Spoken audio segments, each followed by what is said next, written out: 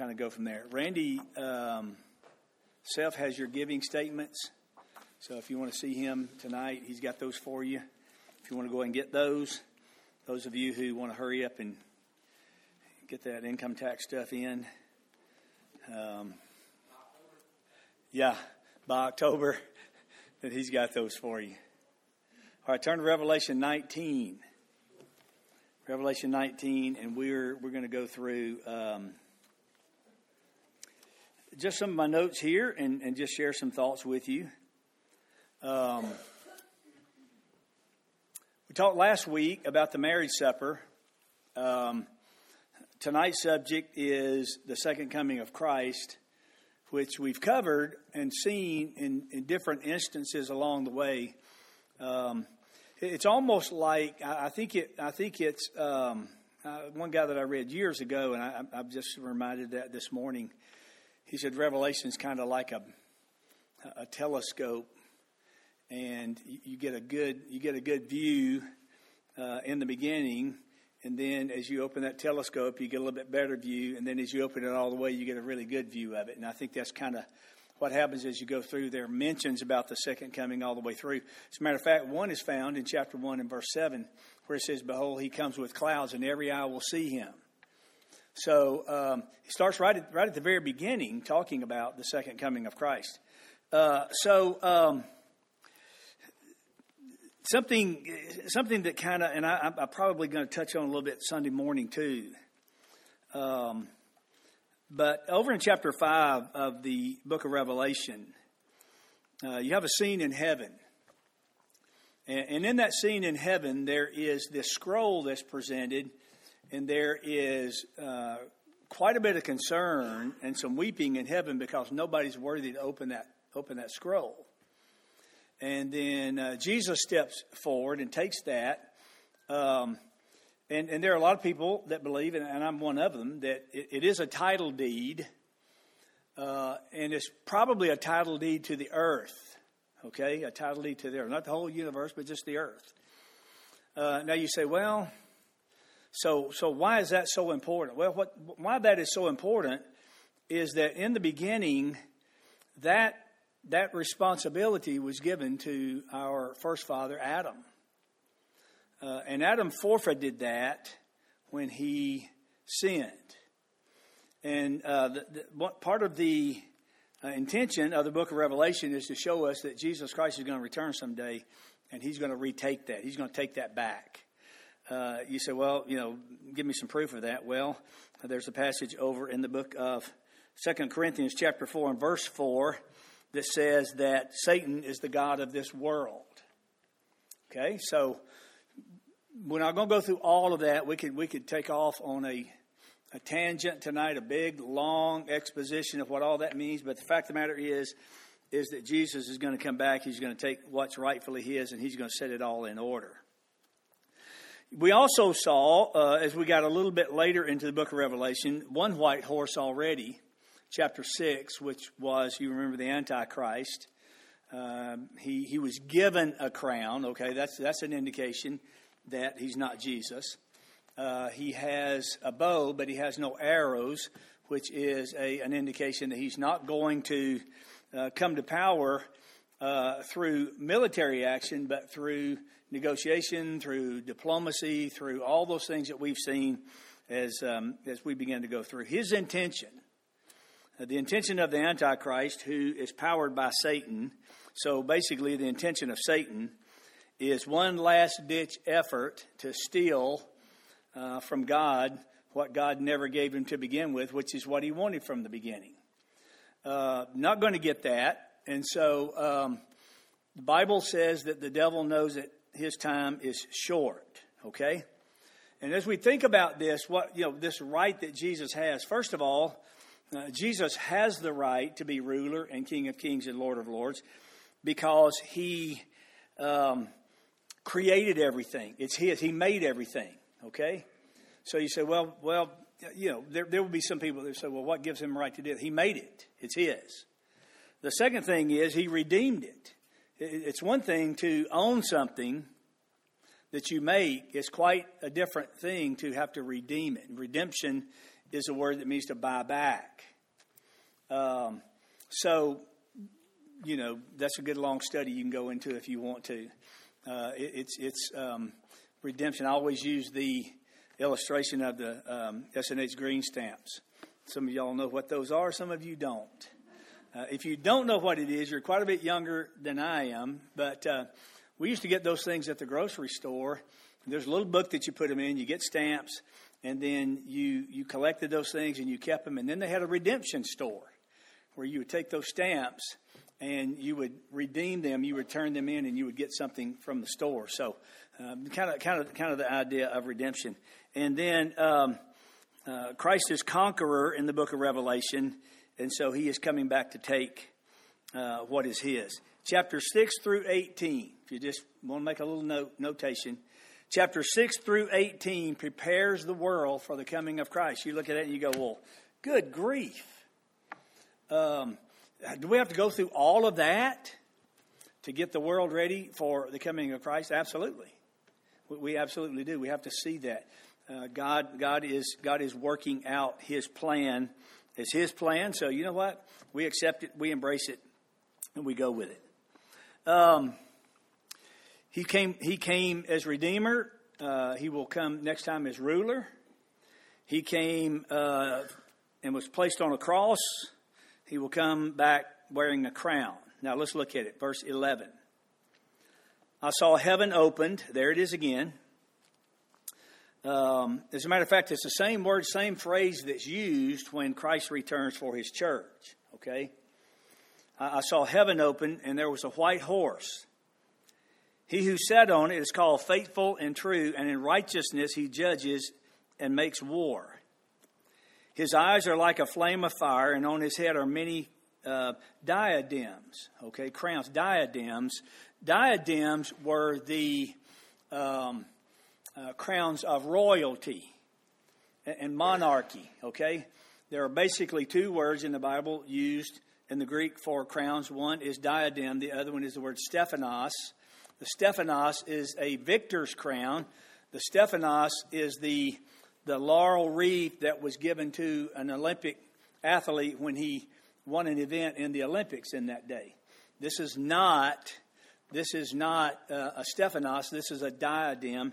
And look at what he says. He has many of them. On his head were many diadems. He has a name written, and I think this is interesting, that no one knows but he himself. And I'm going to make a statement about that in a minute. And I don't know whether it's true or not, but it's pretty significant.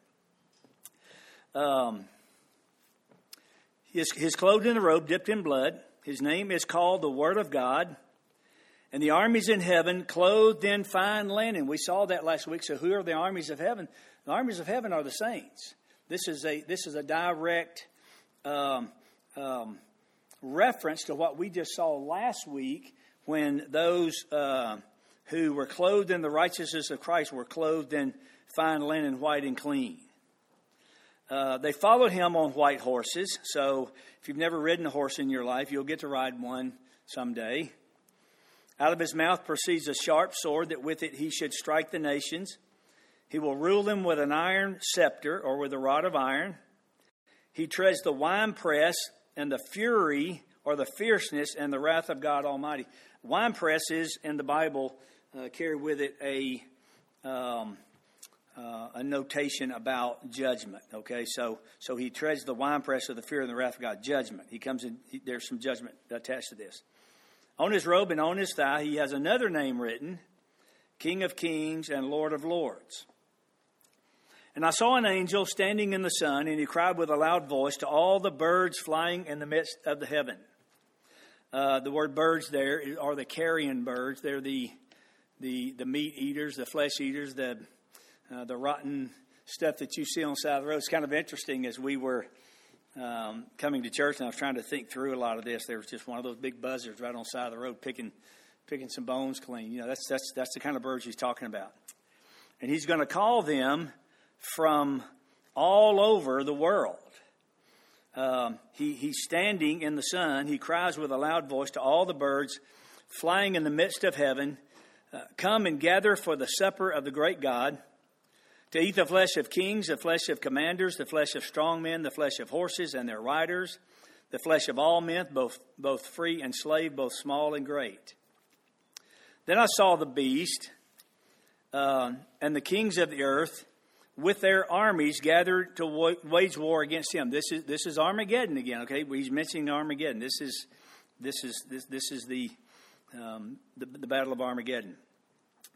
Then I saw the beast and the kings of the earth with their armies gathered to wage war against him who sat on the horse and against his army. But the beast was captured, and with him the false prophet who worked signs in his presence, by which he deceived those who received the mark of the beast and those who worshipped his image. These two were thrown alive into the lake of fire that burns with brimstone. The remnant were slain with the sword which proceeded out of the mouth of him who sat on the horse, and all the birds gorged themselves with their flesh. I'm just going to run through an outline and just make some comments. If it's okay, we can go through. We don't have a whole lot of time tonight. But verses 11 through 14 talk about the coming king. One of the first things he talks about is his appearance. His appearance is a good indication of his nature. If you'll notice here, he says, and I saw heaven open, there was this white horse. He who sat on him is called Faithful and True. In righteousness he judges and he makes war. His eyes are as a flame of fire, and his head are many crowns. He has a name written that no man knows. So it speaks of his nature. We see him in his full glory here. Okay? The Bible says that every eye will see him, and there will be those who will mourn over him, especially those who pierced him. And so there will be this full glory, this full demonstration, this full vision of the Lord Jesus Christ to all men. The white horse, let me just make a mention of that. In the days that this was written, the ancient Roman generals often rode white horses in triumphal processions. If you read about the Roman soldiers coming home, it's quite an elaborate thing. I mean, it was they just threw a parade. And when the conquering general would come home, he would come many times on a chariot drawn by white horses or riding on a white horse himself. And then everything would come behind him. His soldiers would come behind him. All the slaves that they had captured would come behind him. Everything that they brought from this distant country, he would bring into the city of Rome, and they would have a great triumphal entry for him. The fact of the matter is that there came a time, and I think there's a mentality in the world today, and there was even in the time in which Jesus lived, that he was a victim. We don't see a victim here. We know that Jesus died on the cross. There's a whole lot of people that believe, even in Christian circles, that Jesus didn't come down off the cross, that he had a spiritual resurrection. That's false teaching. That's not Bible. And so it's just not true.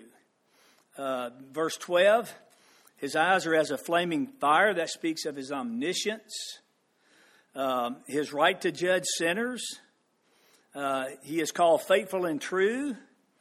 He speaks the truth. He is faithful. And I believe, I thought about this statement right here, and maybe the very reason that John uses this, or the angel uses this to John to write down, is this title, Faithful and True, because Jesus is now keeping his promise of returning. Okay? So I think that has a whole lot to do with it. It says that he fights in righteousness. Most of, and those of you who have studied it, most of the wars that have been fought, and wars that we're in right now, are not righteous wars. They are wars of domination. They are wars to protect oil or get oil. It's all about the riches. It's all about the booty. There's nothing righteous about some of them. But this will be a righteous war. God is going to vindicate himself. He fights in righteousness. Then it speaks about his name. Now, I think this is interesting. he has a name, and it's a mysterious name. And we go, well, good grief, why is that? Here's a speculation. What do we know him by today? Jesus, right? And you go, well, why don't you just have Jesus on there? Here's what one guy said. He has this name written. Think about everything that's going on. Think about what's happening. Think about what God has done. Think about all the chaos, everything else. And here's what one man said. And you know what? I kind of lean in that direction. It is a name that the unbelievers cannot know, even if they desire to know him. Folks, I'm going to tell you, when God says, this is it, and we see all of this, we know obviously that there won't be a desire, but I think there's an indication that even if there is, there'll be a time when people won't be able to be saved. Now, we can go through and we can talk about all the writers and everybody that believes that there will be some that can be saved during the tribulation. There will be some that will be saved. Are those who have heard before able to be saved? Don't know. There's some indications yes, there's some indications no, but the fact of the matter is that this is it. Okay, this is it. So he has a mysterious name. Look at the name of his ministry, verse 13. He's called the Word of God.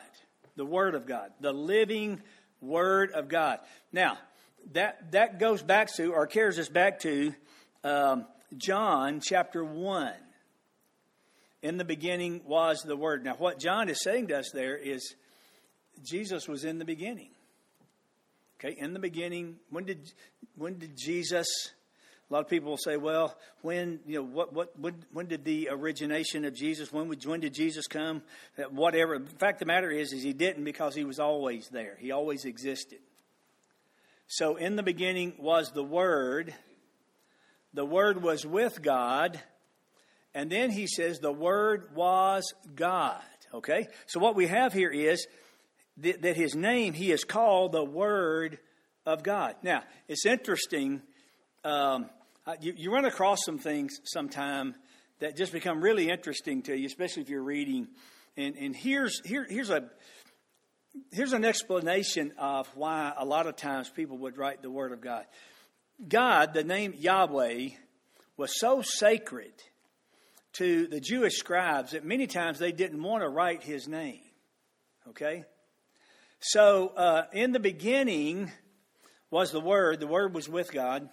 The Word was God. What they would do is they would substitute the name Yahweh with the Word of God. Isn't that interesting? That all of a sudden when you're reading something, you see the Word of God. It may be transcribed thousands of years ago from a scribe that didn't really want to write the name God because it was so sacred. And so they would write in the Word of God in place of the word Yahweh. So when you see that, it makes a lot of sense when you look at it and you go, what John is saying, basically, Jesus is God. Jesus is Yahweh. Jesus is the Creator God. Jesus is the redeeming God. Jesus is the one, the only, the true God. And then he says in verse 14, which is the best news that we can have, is that the Word became flesh and dwelt among us. So his name is, he is known as the Word of God. He comes to fulfill the Word of God. He is the author and the finisher of our faith. It is a name of majesty. The thigh symbolizes strength. And I never thought about this before, but I'll throw this out to you too. We're throwing tidbits out tonight. You remember when Jacob wrestled with the angel of the Lord? Where did the angel of the Lord touch him? On the thigh. He broke his strength. And I thought, yeah, that's kind of cool. That makes a lot of sense to me. You go, well, he touches him on the thigh because the thigh is a picture of strength, a symbol of strength or stability or power. His name is also written on his vesture. That's his garment. It's a symbol of his position. So we see who he is. Look at his apparel. His garments are stained. You say, well, okay, so So what does that mean? We read that and we go, well, yeah, okay, so at the Battle of Armageddon, he's going to tread the winepress. The fact of the matter is that when we see this, it appears that the Battle of Armageddon hasn't happened yet. There are basically three thoughts into what all that means. One of them has to do with he receives that at the Battle of Armageddon. There are others that believe that it is the blood that he shed at Calvary for us. And another one that I believe that probably fits it more correctly is that is the blood of his enemies that he has fought throughout all generations.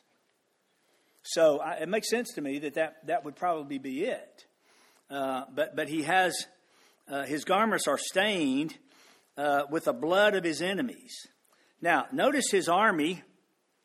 His army here is clothed in fine linen, white and clean. If we were to go back over to the first part of chapter 19, you would see that when God's saints are clothed with fine linen, white and clean, there's an indication there that just connects these two. God's army is the church. Christ's army is the church. Us, we're the believers. Now, where do the martyrs come in? Where do the Old Testament saints come in? Not sure, but we know for sure that we will be. There will be angels also in that army that will come. There's something kind of interesting here because he begins speaking of the Lord's weapons. He has none. Well, he does. He does have one. Okay? Out of his mouth proceeds a sharp sword, that with it he should smite the nations. Let me throw this out to you because this is coming from Sunday, but we'll get into the armor of God. Every part of the believer's armor is held together by the belt of truth, by the word of truth. Listen, the Word of God is extremely, extremely important to the believer. It holds, we're able to wear the armor of God because of the truth of the Word of God. And we'll look at some of that Sunday morning. But here you have the living Word speaking what we have in the written Word. We basically have the living Word, Jesus, the written Word, our Bible. And they are inseparable. Now, no, I sat in and listened to a liberal teacher once tried to explain how this is fallible because he drew this circle and he said, well, this is the living Word. And then he drew this written Word on the outside of that as if they didn't even connect to one another. And, you sit there and you gnaw your tongue and gnash your teeth when that kind of stuff's going on. But no, listen, these are inseparable. He defeats them with the word of his mouth. And then he commands the fowls to come and to feast. He commands the flesh to be consumed. In life, and in this scripture, these men are separated by rank. To these birds, they're all the same. Okay? It don't matter if it's king flesh or slave flesh, whatever it is, come and have a feast. It's interesting to me that the word flesh is mentioned and found here 5 different times. 5 times. And I kind of took a detour this morning. We have 3 great enemies. We have the devil, we have the world, and we have the flesh. Now, the devil and the world's avenue that they use, that they approach, that they attack to get us to sin and to tempt us is the flesh. We're saved. We have a new spirit. We're We're a new man, a new woman, but we have the old residues of the old man, the flesh. And we are constantly fighting with that flesh. So he mentions it here 5 times, I think, because he wants to remind us that it is our flesh many times that gets us in so much trouble. People's flesh, people giving into the flesh of what they have been allowed to do here. Now let's move on down. Jesus himself draws the armies to Armageddon. I saw an angel standing in the sun. He cries out with a loud voice to all the birds flying in the midst of heaven, come and gather for the supper of the great God, to eat the flesh of kings, the flesh of commanders, the flesh of strong men, the flesh of horses and their riders, and the flesh of all men, both free and slave, both small and great. And so he calls these armies together. Now, there's many times that these armies don't realize that they're not in control of their own destiny. There's many times that we think, well, we can do our own thing. We can be whatever we want to be. I'm my own man. The fact of the matter is that your destiny is not in your hands. Your destiny is in the hands of God himself. And God is working and God is moving. It is God that's going to bring them to Armageddon. Now, however he does that, it doesn't really say.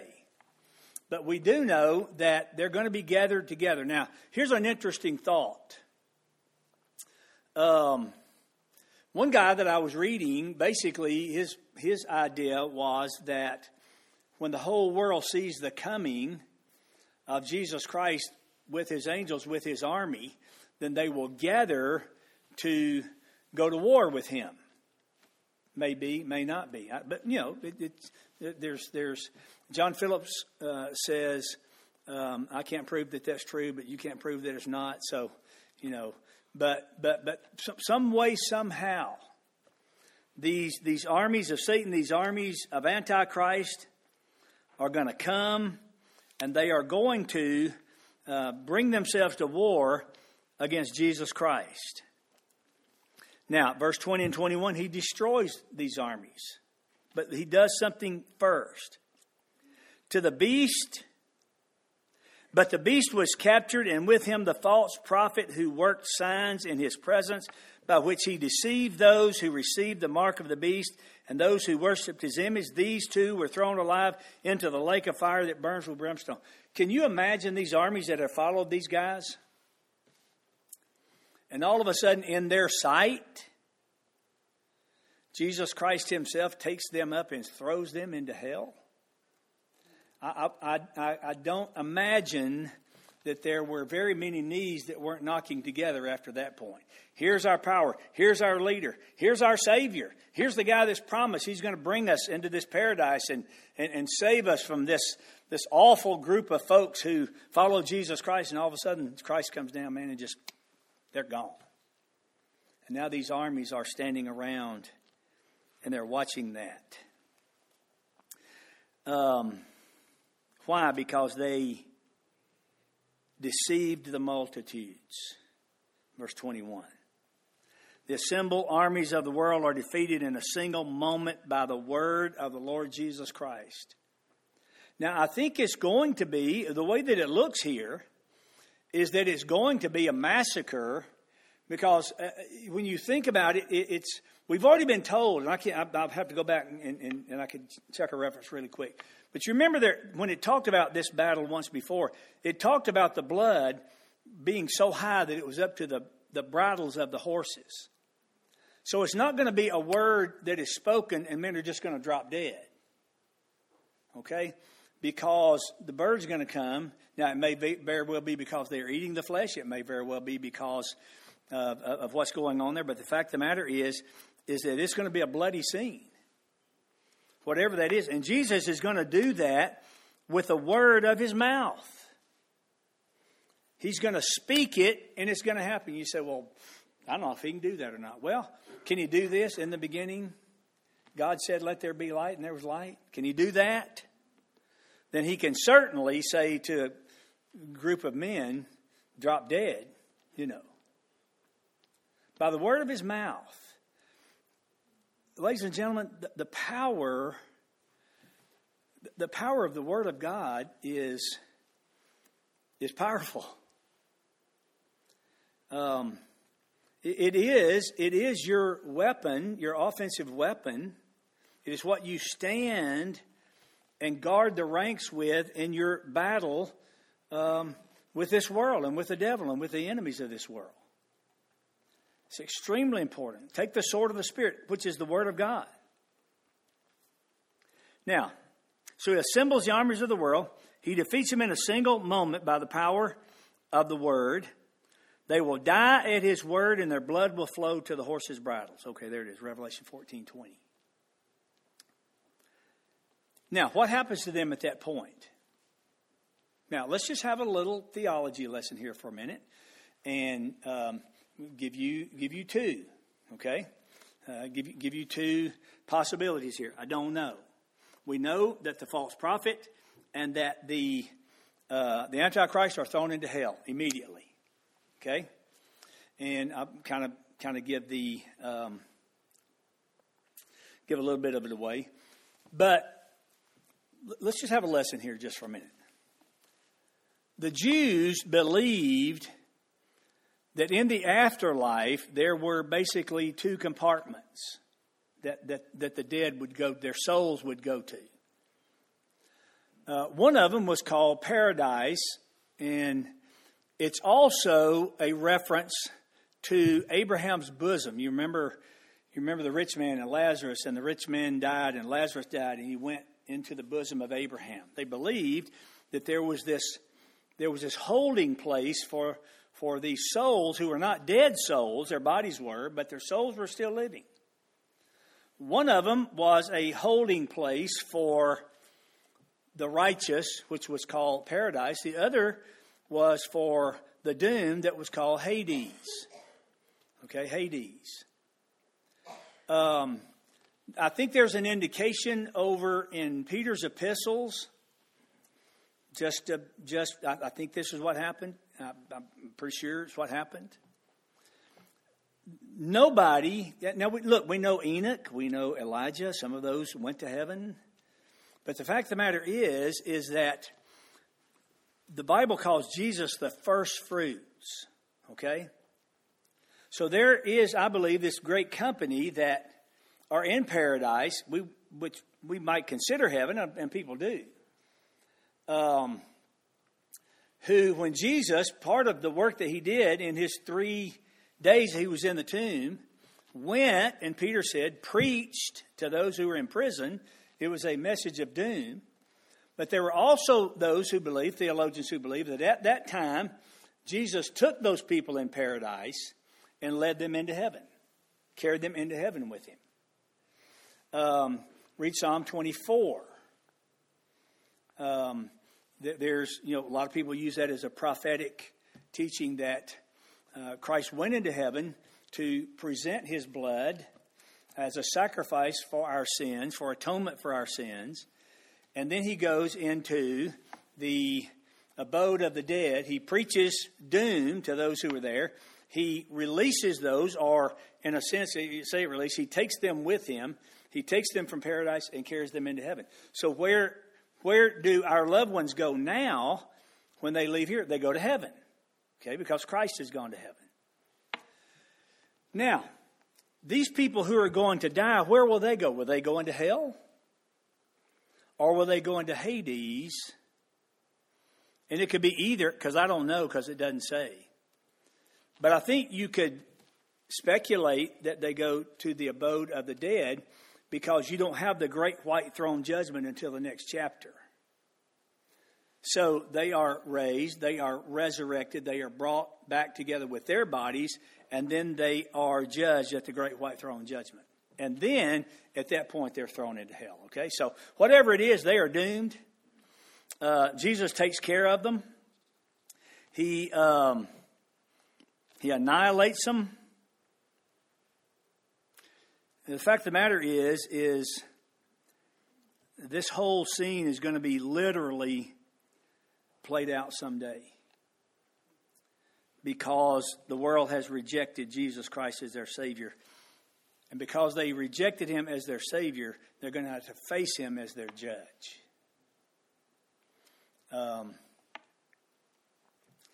Jesus is coming. Jesus is coming. We are told in the book of Acts, the first chapter, that the Jesus who ascended into heaven, when the apostles were standing there that day, and the Bible says a cloud came, it engulfed him, it carried him out of their sight. And then the angel spoke to them and said, this same Jesus will come again. It will be a bodily return.